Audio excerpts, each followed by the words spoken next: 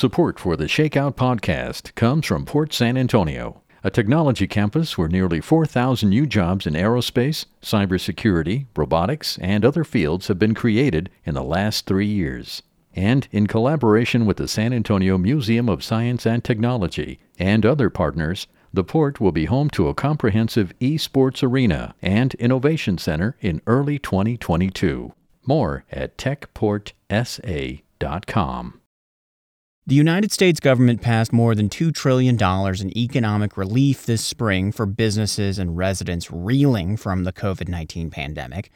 But if you ask people what the rest of the federal government strategy was for abating the disease, you might not get a clear answer, with much of it left up to the states. But there is one area that the feds have a clearly articulated policy, and it's travel restrictions at the border. I'm Paul Flav, and this is The Shakeout. Today we look at the economic impact of COVID and the implications of one of the only federal policies trying to stem the spread, the border shutdown. We've reached an agreement with both Canada and Mexico to limit non-essential travel across our land borders. This press conference back in March proposed a policy that would sever several Texas communities along the southern border, where cities grow out from the border, mirroring one another. We had family on both sides, businesses on both sides, and relationships and culture flowed as easily as the Rio Grande River did. Unless you were traveling for education, the military, or transporting products for big supply chains like the auto industry, you weren't getting across. Not from Mexico, anyway. But as we'll see in this episode, there are a number of gray areas, latitude, and, loopholes.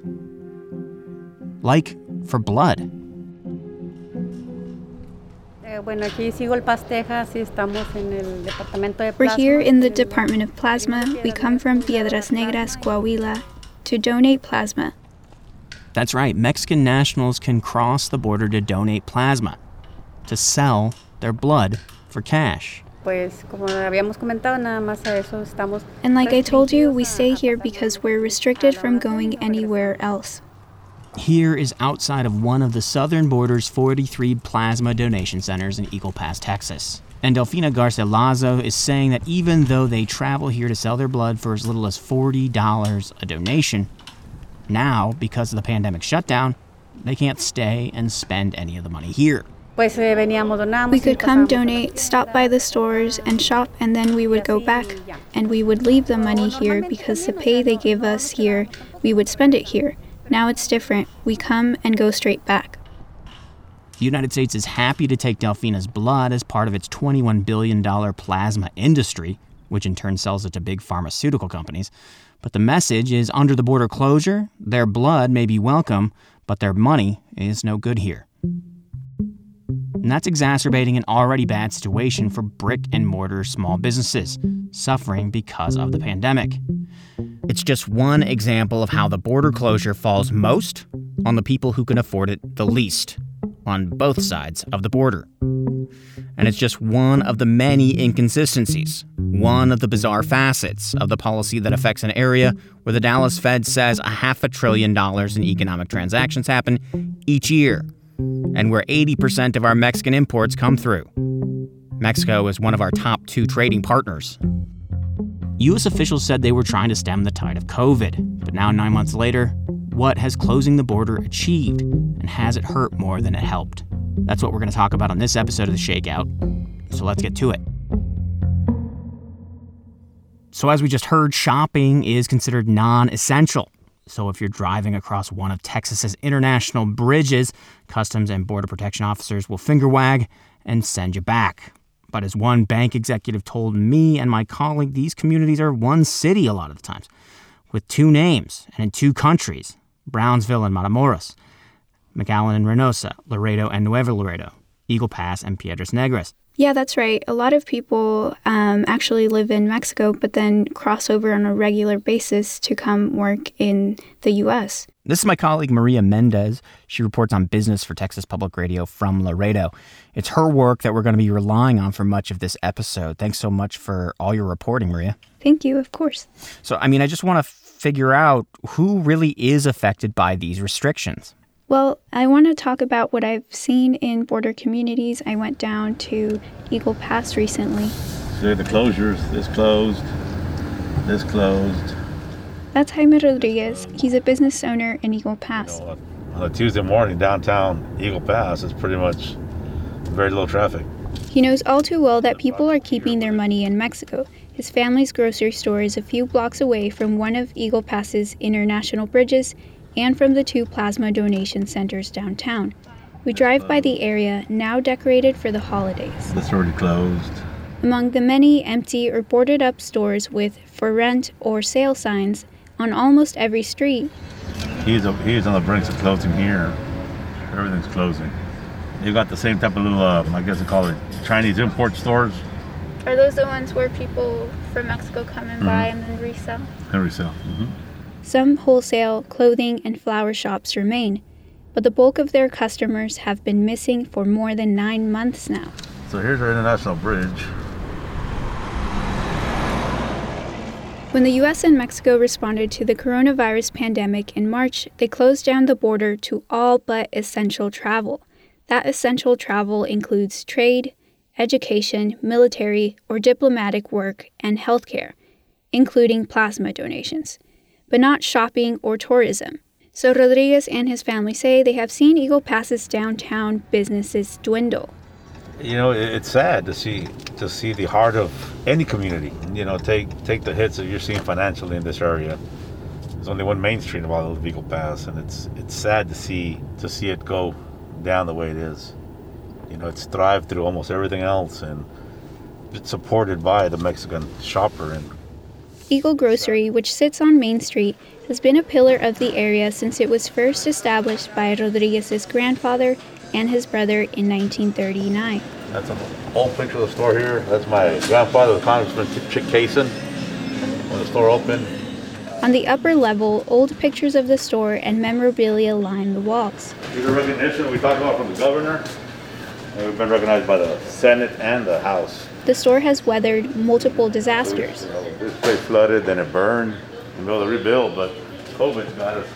And even the rise of big supermarkets. Rodriguez's dad, Benny, says it's because their customers from Piedras Negras are loyal. We are twin sisters. We only have the Rio Grande between us, and all of our customers who come here, we don't advertise because why? We have had the same prices for years. People come in with the right amount of change in their hands to buy whatever they come to buy. Without them, they've taken a hit. For the month of November 2020, we had 15,696 customers come through our door. November 2019, we had 23,353 customers walk through our door. We're missing 6,000 customers that didn't come through our store because the bridge is closed. They're baffled by the restrictions, which allow Mexican nationals to freely fly into the U.S. I guess coronavirus doesn't fly in an airplane, I guess. I don't know. And for Americans and legal permanent residents to cross back and forth, though federal authorities have tried to discourage non-essential travel. We're one community, so I would say 50% of our locals travel to Mexico and travel back on a daily basis. Whether it's for food, for haircuts, for doctor's appointments. I don't know who is setting those guidelines or the standards, but it needs to be addressed, it needs to be changed before all the border communities disappear on us.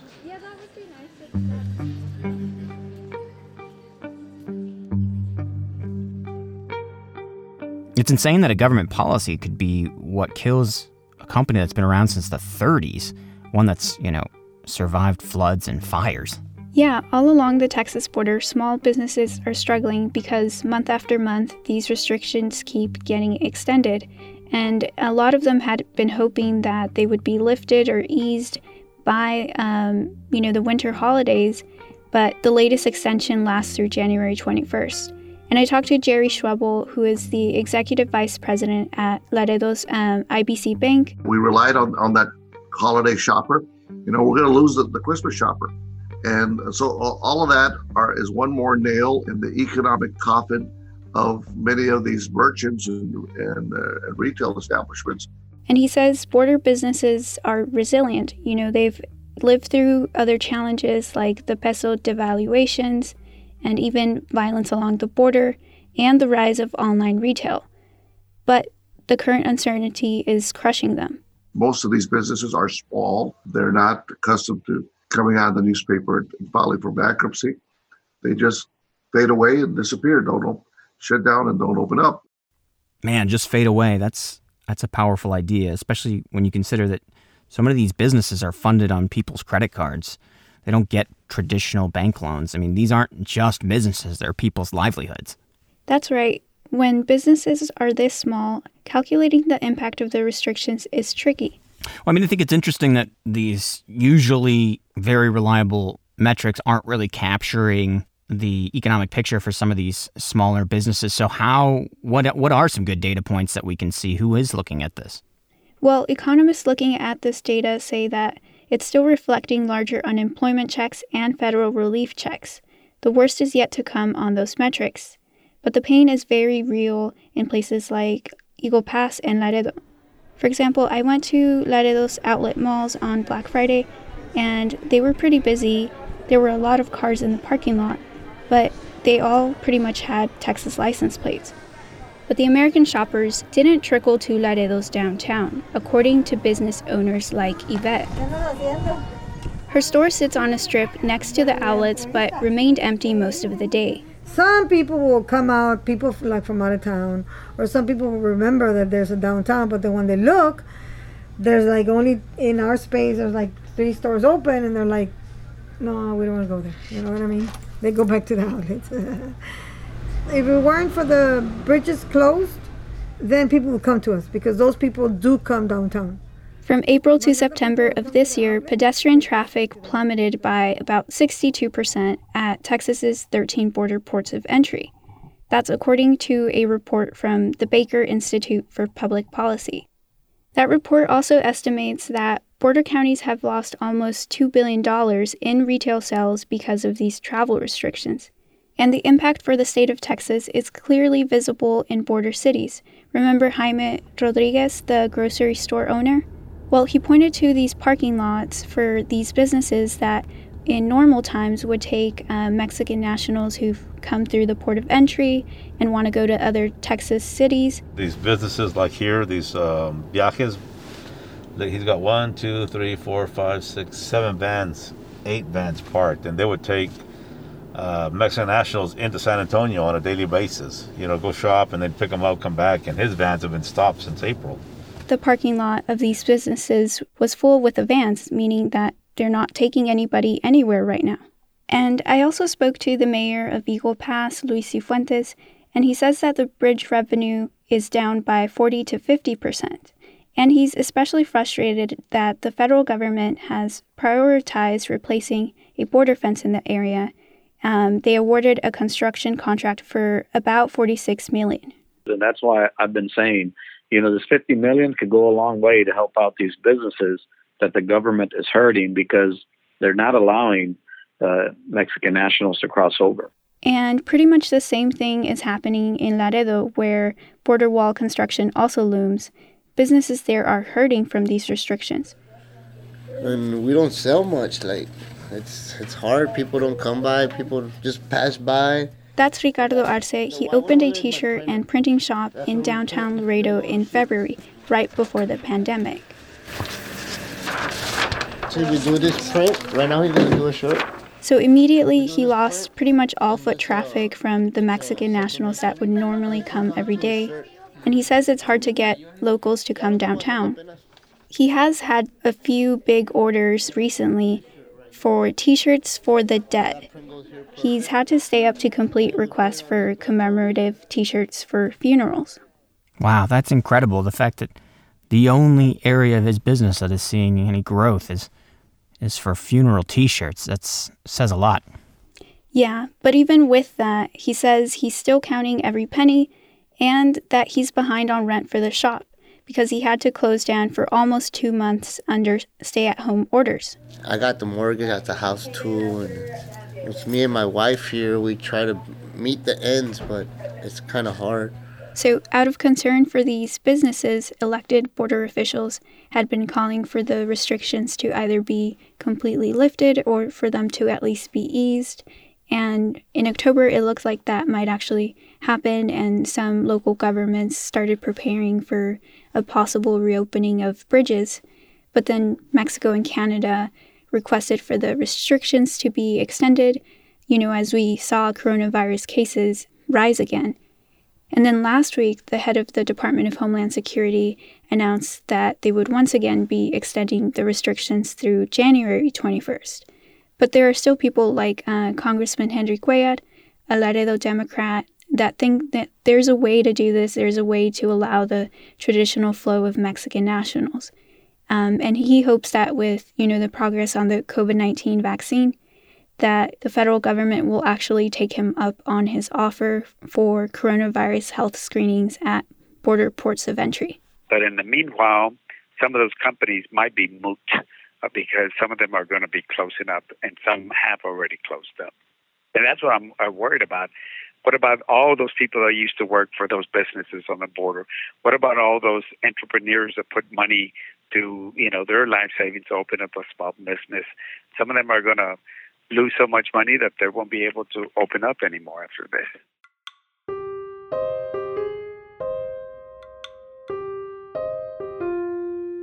So for now, all these people along the border are going to have to wait until next year and maybe even February to see if border bridges can be reopened and they can have Mexican nationals cross over again.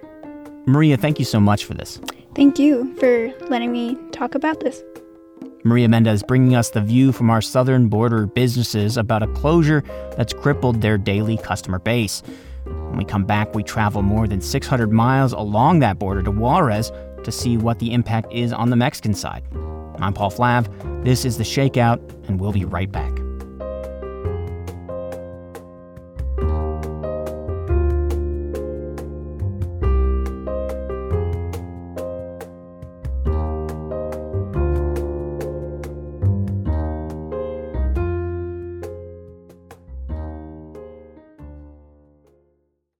Immigration. I think we need to all get in before the wall goes up.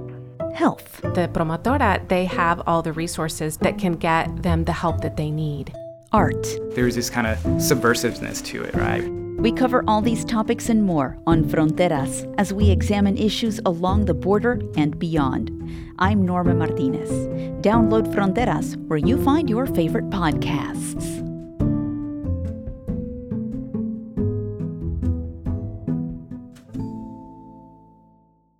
Welcome back to The Shakeout. I'm Paul Flav. As we just heard, the border closure is exacerbating the damage of the pandemic on brick-and-mortar stores on the U.S. side. Now we want to turn to the Mexican side of the border. Angela Cacherga with public radio station KTEP has been following this story since March when the Texas-Mexico border was closed to all but essential travel. The El Paso-Juarez border is the largest binational region in the Western Hemisphere. So, Angela, how are people, vendors, and businesses coping on the Mexican side? Well, Paul, it's been just as devastating on the Mexican side.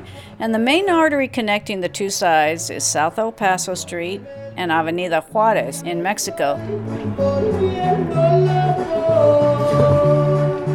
So that's a good place to take the pulse of the border economy. And I've been crossing back and forth into Mexico, taking proper precautions, of course, since the border shutdown. Now, right now, you can cross the International Bridge, and on the other side, you still have shops and street vendors catering to people from the U.S., but they're really struggling. Alberto Moreno is one of those roving street vendors, and he sells beautiful hand-stitched tablecloths that are usually big sellers this time of year because of all the Thanksgiving and Christmas gatherings. No hay nada, no hay nada de venta. Yo vendo manteles. But right now, he says sales are down by 80 to 90%, and he blames the virus.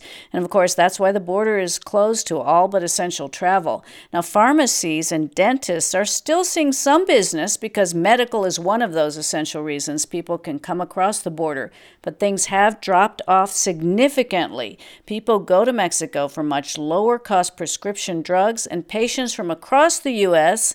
routinely visit dentists in Mexico because the cost is so much lower, especially for those who need extensive work. Now, Margarita Cruz is one of those dentists in Juárez. Como estamos aquí, tenemos muchos pacientes de Estados Unidos. No están viniendo porque les están restringiendo mucho la venida para acá, entonces ha bajado mucho más el trabajo. She says her office sees a lot of patients from the U.S., but right now, because of the pandemic, they're not willing to come across the border. Even local El Paso patients are reluctant because bridge lanes are not fully staffed by U.S. Customs and Border Protection officers, or CBP, and that means much longer lines to get back home, hours in some cases. Now, a lot of the small vendors who used to cater to those border-crossing customers and patients from the U.S. who make day trips into Mexico are really suffering. Maria Velazquez sells snacks from a cart, and she and many others are just hanging on by a thread. She says if she does not work, her family does not eat. So either she'll die from the virus or hunger, as she puts it, and there's no help from the Mexican government, she points out. Una de las dos cosas, me muero de coronavirus, me muero de hambre. ¿Te crees? Pues está canijo, pero Diosito nos ha de ayudar a todos como.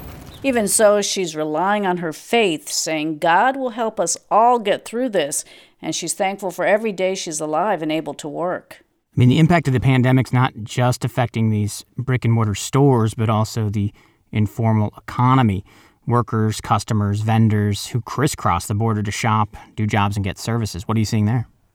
Well, Paul, this shutdown has really been like a natural experiment, obviously one that nobody wanted because of the pandemic, but it shows us just how interdependent border cities are. And the cities on the Mexican side are much larger all along the border. And people are now forced to adapt, rely more on each other, or find new ways of getting by without crossing the border. Now, border residents are resilient, and people are using whatever they can and whoever they can to get what they need. You know, back on the El Paso side, I recently met Erlinda Santillana, and she was doing some shopping for a granddaughter using a video chat. Here's how that sounded.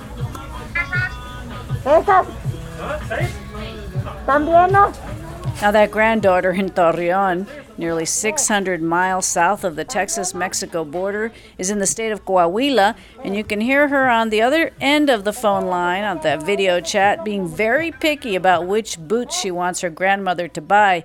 Now, Santillana is a legal U.S. resident living in El Paso, so she can still go back and forth to Mexico because the U.S. government cannot stop U.S. citizens or legal residents from coming back home. But again, Mexican citizens cannot come into the U.S. to shop or visit family because those are not essential reasons.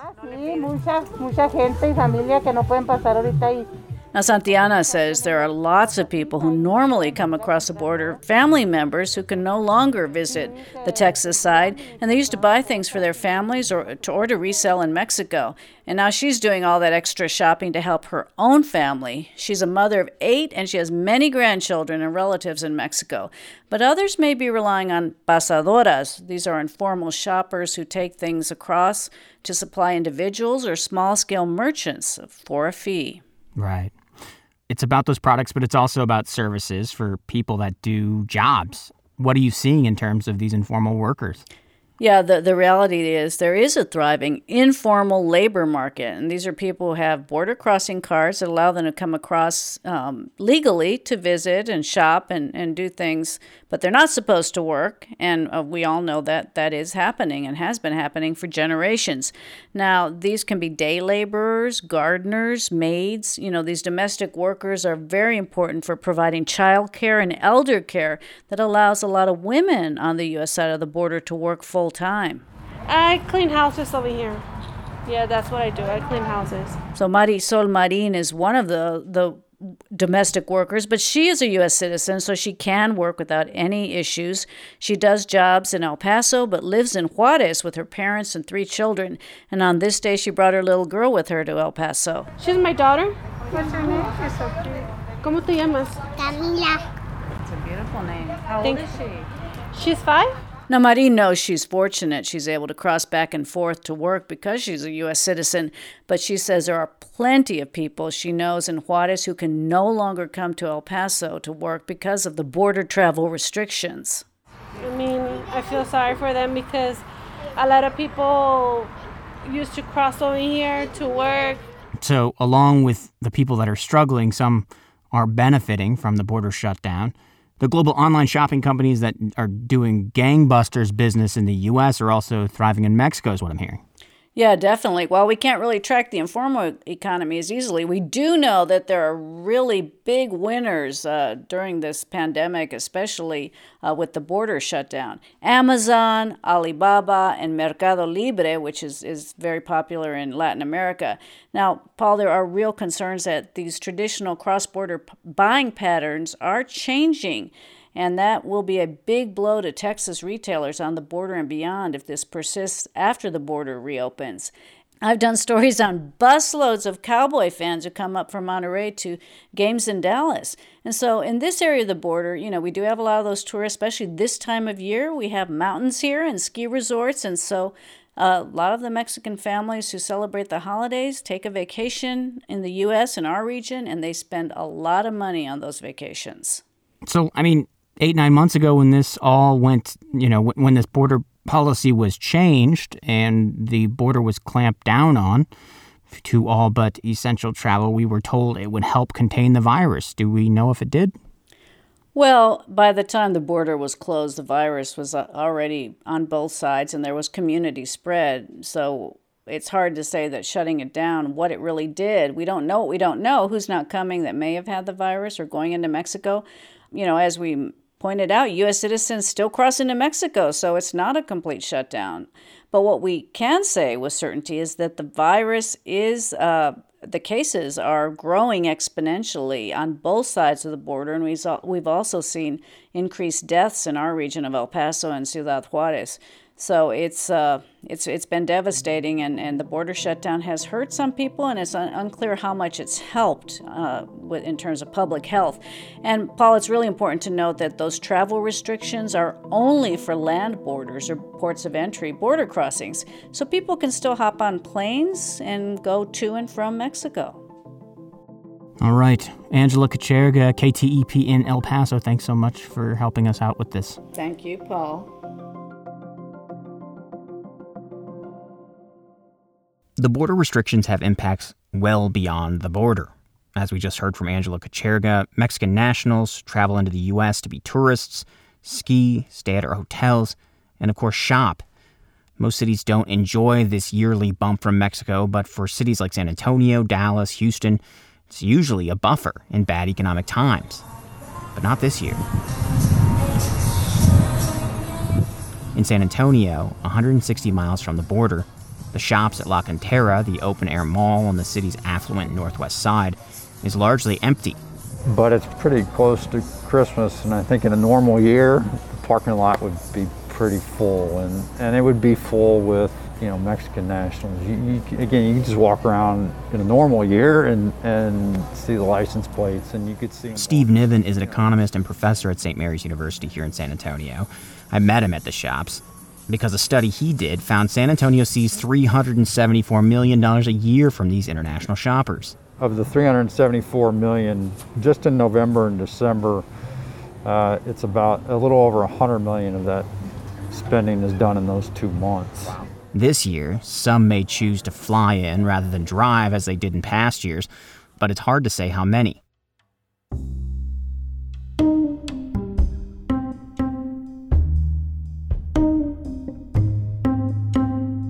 As a policy, the shutdown's been controversial for its imbalance, as we've shown people can fly into the country instead of drive.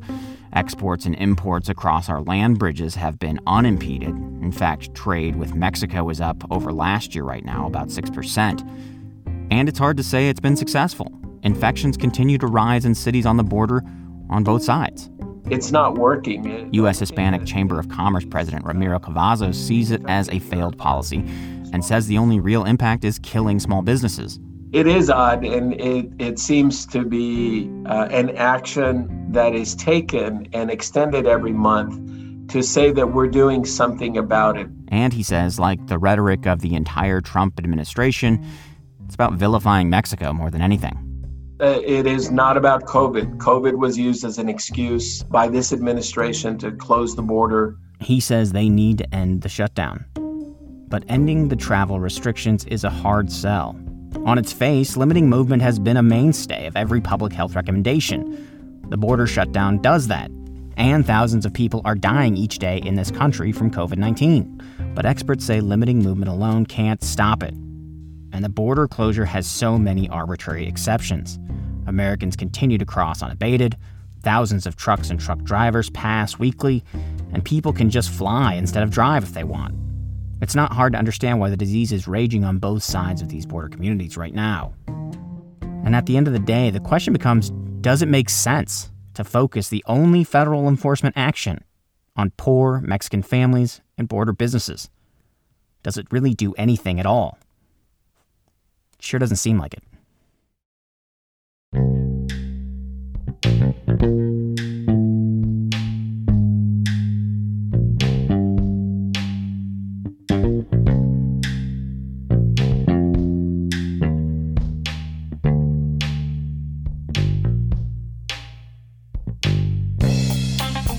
This has been the Shakeout from Texas Public Radio. Tune in to our next episode. The vaccine is here, but will Texans take it? And we get to stick our friend Michael Taylor with needles. Here's the part where I look away as the needle gets unveiled. And You can go ahead and close your eyes, do what you gotta do. Look away. The Shakeout is produced by Ben Henry. It is edited by Kitty Isley. Dan Katz is Texas Public Radio's news director. And TPR is shepherded by Joyce Slocum. I'm Paul Flav. Thanks for listening.